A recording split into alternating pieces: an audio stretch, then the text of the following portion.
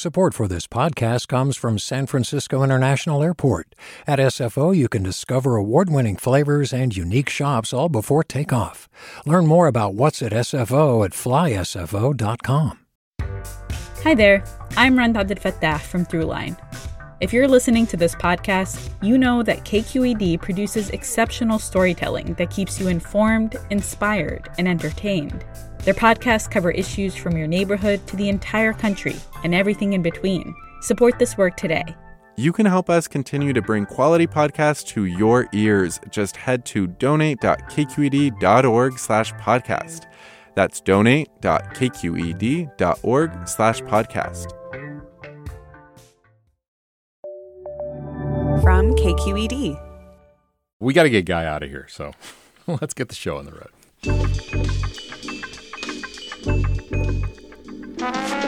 This is Political Breakdown from KQED in San Francisco. I'm Scott Schaefer. Today on The Breakdown, the Democratic win in Tuesday's special election in New York to replace George Santos means Democrats now need to flip just 4 more seats in November to regain the majority in the House of Representatives. There are 4 or 5 House seats in California alone currently held by Republicans that Democrats are targeting to win.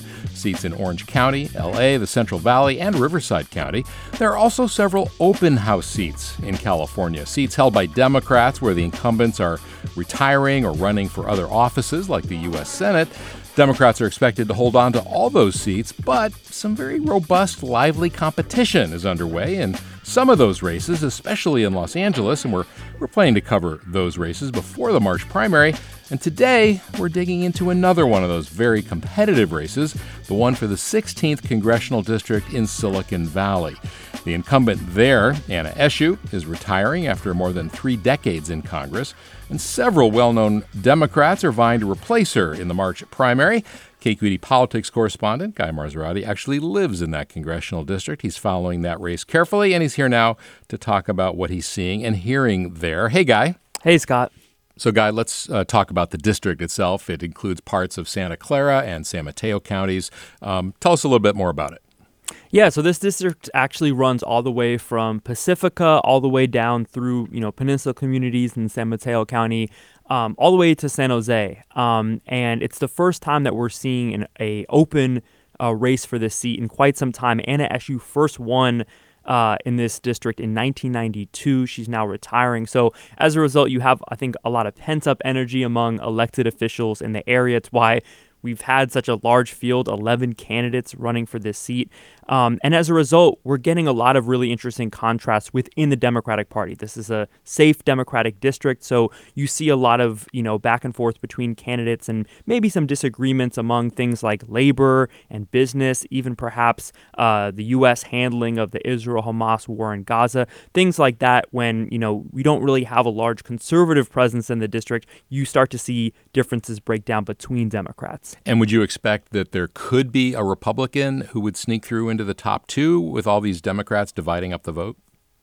At this point, I think that's probably unlikely because you do have multiple Republicans in the race. You have Peter Otake, who's a former council member from Menlo Park. You have Carl Ryan, who is a local Republican Party official. The fact that there's not just one Republican that conservatives can get behind, the few conservatives there are in this area, I think make it more likely that you'd end up with 2 Democrats in the general election. And give us a sense of who some of those top Democrats are.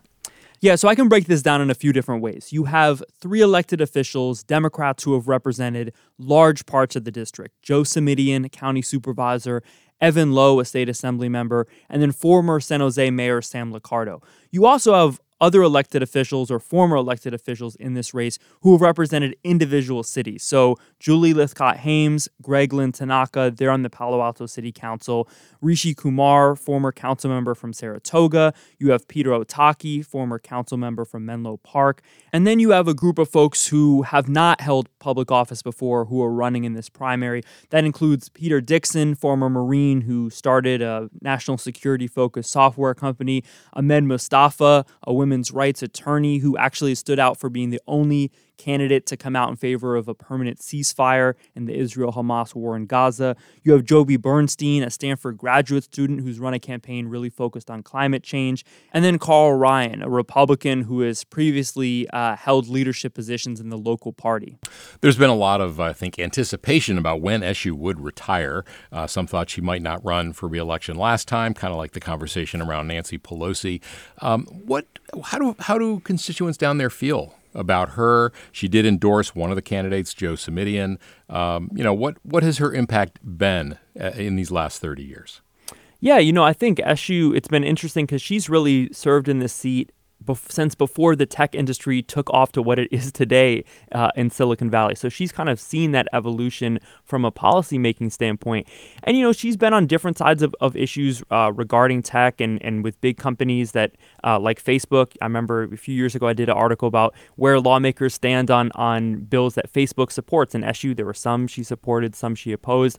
But I think as she leaves office, she's spoken openly about, maybe some regrets and how Congress has approached regulating the tech industry.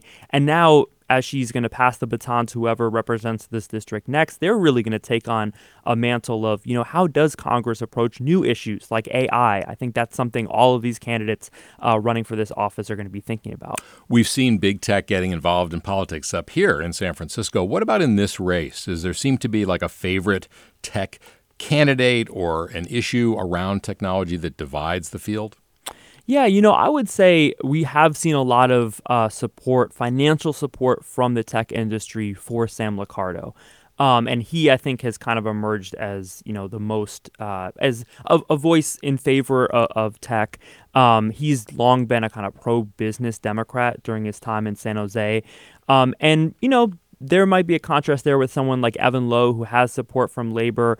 Evan Lowe has voted for things like, privacy regulations in the state legislature. When I talked to Sam Liccardo, he said he really doesn't think it's best for state legislators to be kind of going out on their own and doing a state-by-state approach to something like digital privacy. So maybe that's an area where you could see some contrast. We've said, at the top that this is not a seat that's going to change hands. It's a plus 37 Democratic seat. Joe Biden handily won. So why does this matter? Like, what might the outcome of this race tell us?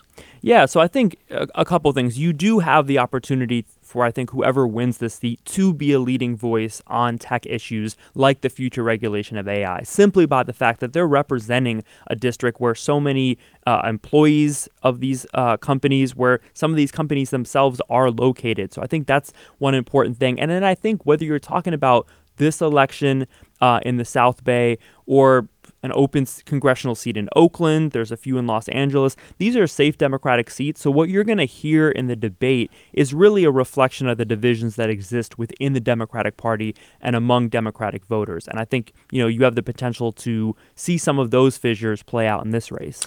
This is an opportunity that doesn't come along very often. These seats are held typically by incumbents for a very long time. In this particular race, you've got two Democrats. Evan Lowe is in the Assembly. Joe Simidian is a county supervisor. They're going to be out of a job if they don't make the top two or get elected in the end. So, why roll the dice, do you think, especially for somebody younger like Evan Lowe? Well, I think it's about, opportunity. The fact that this seat hasn't been open, without an incumbent since the early 90s. This is, an opportunity for these candidates. Someone like Simidian's been eyeing this for a long time. I mean, he's been open about that. He's had a campaign account for this seat for quite some time. I think he's thought about this as a next step, as have many of these other candidates. Sam Liccardo had also been open about his desire to serve in Congress once his time as mayor was up. So, elected officials, they're always thinking about, what's maybe the next opportunity, what's the next job, and I think that's no different here. Next rung on the ladder. Sam Liccardo, of course, was mayor of San Jose, and I seem to remember that he doesn't live in the district, although you don't have to. That's right. You don't have to in Congress. And, this is not a Garamendi situation where he's, living, really far away from the district. He lives in San Jose. It's just a part of San Jose that's not encompassed within the 16th congressional district. I think his bet is, voters in San Jose will, remember his name or have, some familiarity with him as mayor, whether or not he lives in the part of San Jose that is in the district. He has a lot of money, as does Peter Dixon, in terms of campaign cash. What is your sense of, what are you seeing out there in terms of the campaign, just quickly? Oh, well, I mean, as a resident of the district, I can tell you my mailbox, I come home to a full mailbox every day with mailers. Certainly, yeah, all of these candidates are making their presence, through mail. We're even seeing some ads on TV. Even for just a congressional district like this, we're seeing some candidates take to the airwaves to try to get their faces in front of voters. All right, we're going to take a short break, and when we come back, we're going to continue our conversation with Guy Marzorati about the race to replace Congressmember Anna Eshoo. You're listening to Political Breakdown. I'm Scott Schaefer. We'll be right back.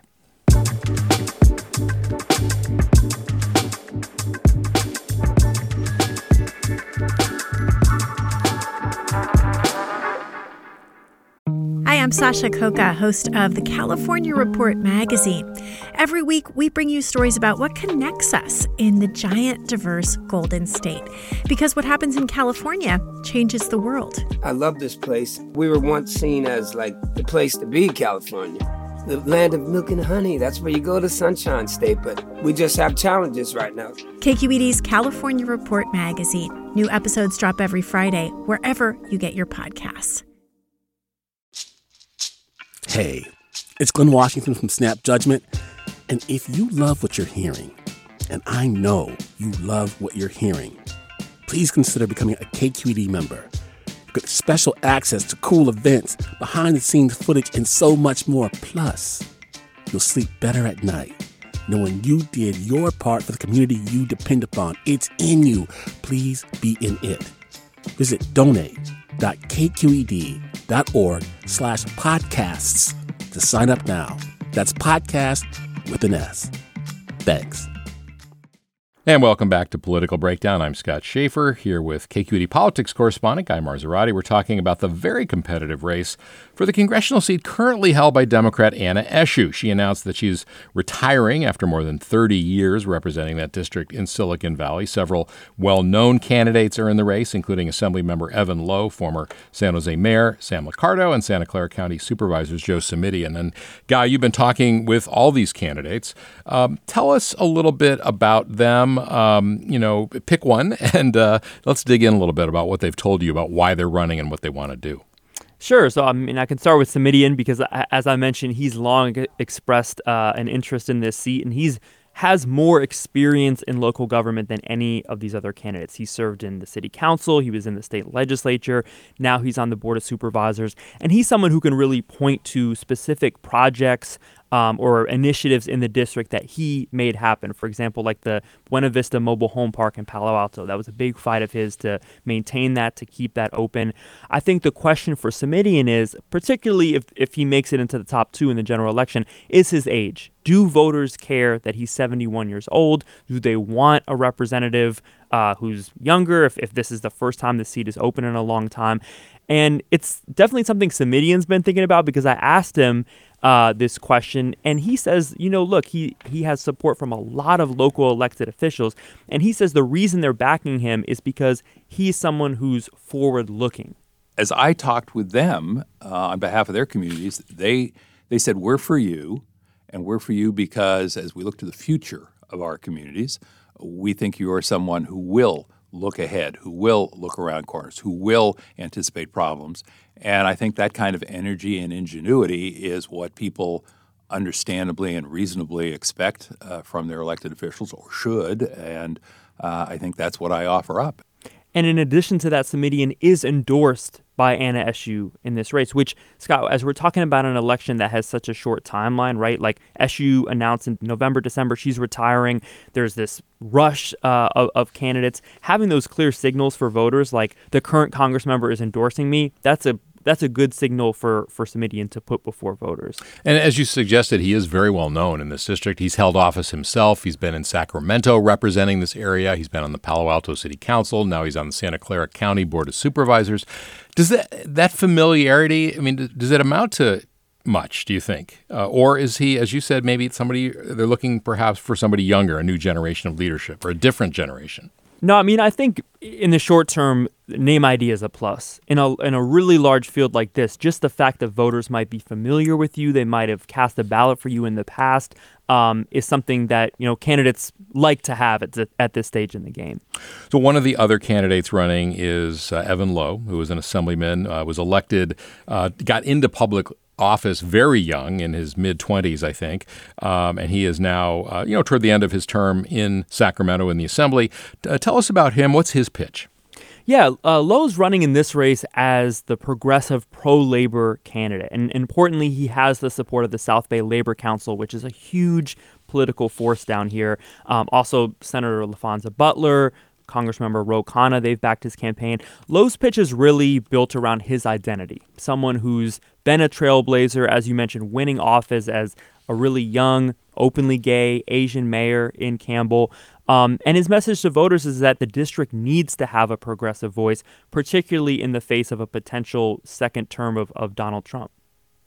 If you pause and imagine Donald Trump as president of the United States, who is best equipped to make sure that we are fighting against Trumpism, to help ensure that we're fighting for what we believe in and our values. I think the question for Lowe is those, younger, more progressive voters, are they going to turn out in this primary at a time where I think a lot of them potentially could be disillusioned with the Democratic Party? Are they going to come out in force and vote in this primary and help him get into the top two? This is a district, Guy, that is somewhat diverse. It's 57% white, 26% Asian, 14% Latino. I've seen some of Evan Lowe's ad on television. He's kind of playing up, I think, the family heritage and, being the son of immigrants. Does that play, do you think, in this race? I mean, does biography matter as much? I think biography matters for sure. We'll see to what extent specific identity appeals play. And even in Evan Lowe's case, I've seen the mailers that I've seen, the ads, they are focused a lot on his record, progressive votes. He's made a big issue of the fact that he was one of the state legislators who supported California's constitutional amendment in 2022, putting the right to an abortion in the state constitution. I think he's trying to play up those kind of issues, again, as this is a progressive area. Shouldn't we have a progressive member of Congress that we send to Washington? I think that's kind of his pitch. Sam Liccardo, of course, is in the race. He's been endorsed, I think, by the Chronicle and has really racked up a lot of endorsements and money, Guy. Where's that money coming from? Yeah, Liccardo has a lot of support from the tech industry. I think he's a candidate who you would expect to, as he put it, he wants to have a champion for tech in Washington, D.C. And I think that's something that you could potentially see from him if he's elected to this seat. I talked a little bit with him about that piece of it, kind of how he views regulating the tech industry, regulating AI as a member of the House. There's certainly a lot of tech bashing going on today from members of both parties, and some of it's appropriate. But the truth is we critically need these technologies. And whether we choose to facilitate their growth and success here or not, someone else will. And that someone else may, in fact, be China. It may be another competitor. And so we'd better be leaning in. And then there's the fact that he was mayor for 2 terms in San Jose, the largest city in this district, familiar to voters. And I think the fact that maybe more than a third of votes in this primary could come from San Jose is something that plays to Liccardo's advantage. And then, I think we've seen over the years him being kind of a policy wonk. He's someone who really delves into policy and I think wants to try to flex the House's power a little bit more on local issues like housing. For example, he's proposed, being able to use HUD vouchers for folks in interim housing as cities like San Jose try to figure out how to pay for short-term housing for folks experiencing homelessness. He wants the federal government to kind of play a bigger role in that. One of the other candidates is Rishi Kumar, and as you said, he did quite well against Eshoo last time around. He got about 40% of the vote. You have to figure a lot of that was maybe just as much I don't want to vote for the incumbent as it was a vote for him. But he's also kind of coming out of the tech sector a bit. How's he pitching himself? Yeah, he's really playing up that 2022 vote, which I think you're right. That kind of percentage is something that maybe pushed Eshoo to a decision where, okay, now is the time I'm gonna not run for this seat again. That is a pretty large percentage for a relatively unknown candidate challenging such a long-time incumbent. And I think Kumar's trying to play that up in this race. This time around, there's a lot more competition in the primary, obviously. He's been really outspoken on a lot of local issues, things like VTA light rail. He's like, it's just there's not enough ridership. We need to cut it off. We need to stop with it. And even, international issues like the Israel-Hamas war in Gaza.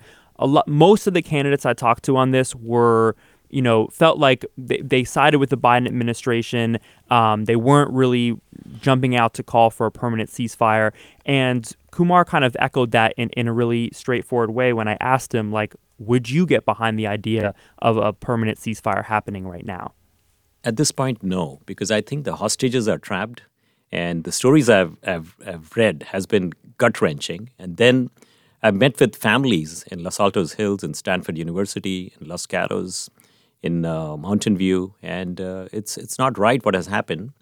And to some extent, we have to forge a path for peace, but it begins from dismantling Hamas. And again, this might be a calculation by Kumar and other candidates that the strongest voices for a ceasefire might not be the ones who show up to vote on March 5th, potentially. One of the other interesting candidates who kind of came out of nowhere, Peter Dixon. I think you alluded to him being a former Marine. He's been on television, has a lot of money. Tell us about him. Yeah, Dixon has been on television a lot. He's, sent out a lot of mailers in this district. He, former Marine, worked in the State Department, also started his own tech company that dealt with national security software. And he's, I think turned heads just by how much of an ad blitz he's made. Has more than $1 million in the bank. He loaned himself over $500,000 in this campaign. He's put up a really expensive TV ads on prime slots around football games. And we've heard him really kind of articulate a message about, being a strong national security voice who can, again, be a voice against Trump in Congress. As a Marine overseas, it's something that I raised my right hand and swore an oath to the Constitution to defend our country against all enemies, foreign and domestic. And I do think that Donald Trump, we have to take him at his word. He is a fundamental threat to democracy. And so I am willing to work with anybody of any political stripe, but that is the litmus test, is are you willing to put country over party? Are you willing to put your oath to the Constitution above your fealty to one man? And he also, Guy, had a somewhat interesting, maybe a little controversial ad that was generated through AI and put him in places that he wasn't, but made it look like he was there. That's right. That was his launch video, which kind of gave a whirlwind tour of his biography, but like superimposing him and showing him in all these different places. I think that turned a lot of heads. But for a candidate like Dixon, he's starting basically from scratch, right? There's not a lot of voters in the district who are familiar with him. And so he's going to need that type of spending just before the primary to kind of elevate his name ID. Well, the Bay Area and California generally were known for a long time for all the women who were in office, and many of them are retiring. Anna Eshoo, of course, one of them, Barbara Lee, running for the U.S. Senate. Jackie Speer left Congress. We had Dianne Feinstein, Barbara Boxer. We could end up with two men senators. There is one woman running in this race, Julie Lythcott-Haims. Tell us about her. Right. Julie Lythcott-Haims is a candidate I'm really keeping an eye on. For what you just mentioned, right? Eshoo elected in the Year of the Woman, only having one woman running to succeed her in Congress in Lythcott-Haims, but also because Lythcott-Haims has a really interesting biography and background, right? She has experience in government. She's on the Palo Alto City Council, but also outside of government. She's been a Stanford dean. She's a best-selling author. And I think she's running really, as she talks to voters, on a really interesting message, kind of tapping into this dual fear that parents have, both of, sending their kids into a world that has less affordability, but also has fewer freedoms. As a mom, I know that as well. I have a 22 and a 24-year-old. And if you listen, as I have across my career, to young people, you realize that we are handing our youth a society that does not have the protections and freedoms and supports that, frankly, I took for granted were in place when I emerged as an adult in the 80s. And Guy actually met Julie back in 2008. I think she was an organizer at Stanford University, organizing students for Obama. So she's clearly, got some roots in politics, let's say. Yeah, and I'll have to say, for someone, I hadn't interviewed her before. She has only served on kind of the municipal level of government, but really sharp about, a policy vision and really a coherent vision of like why, right? We hear Nancy Pelosi talk about that a lot. Like, what's your why for running? And I think the, amount of time that she spent with, talking to parents, talking to kids as a dean, as an author, I think has really helped frame her why for running. And I came away impressed. Yeah. Well, just a couple of minutes left here. What are you going to be looking for? I mean, people are voting already. They have their ballots. The election's a little over 2 weeks away. Is there room for some kind of a big shakeup in the dynamic, or is the cake kind of set and now it's just a matter of people getting out their voters? Yeah, hard to say, just because there has been just not a lot of public polling, and it's hard to do in a district of this size, and also when you have so many candidates. I can only imagine like the pollster just having to read out all the candidates, their names, their descriptions. I mean, by that time, the person on the other end of the phone's doing something else. So I don't really have a solid idea of how this is going to shake out. But I definitely think if we end up in a general election with two Democrats, I think you could, really start to see sparks fly as far as spending and a little bit more combativeness between the candidates. We haven't really seen that in this primary. I think at this point, Scott, candidates are just trying to get their names out there in front of voters before they really try to start drawing those contrasts. There's that old expression, all politics is local. But is it your sense that national issues are really looming large in this race, or is it other things? I think they have so far in the primary. I mean, there have been candidate forums where pro-ceasefire demonstrators have, made their presence known. That may shift. It may turn out that you start to get into more local issues in the general election. I mean, I can see, for example, the issue of housing and homelessness. Lowe, Simidian, Liccarda, they've all grappled with this issue as local elected officials. Maybe in a general election that features them, those kind of differences in record might end up playing more of a role. All right. That is KQED politics correspondent Guy Marzorati down there covering the 16th District Congressional race. Guy, thanks so much. Thank you, Scott. All right. That is a wrap for Wednesday, February 14th. Happy Valentine's Day. Political Breakdown is a production of KQED. Our engineer is Jim Bennett. Our producer is Izzy Bloom. I'm Scott Schaefer. Thanks so much for listening.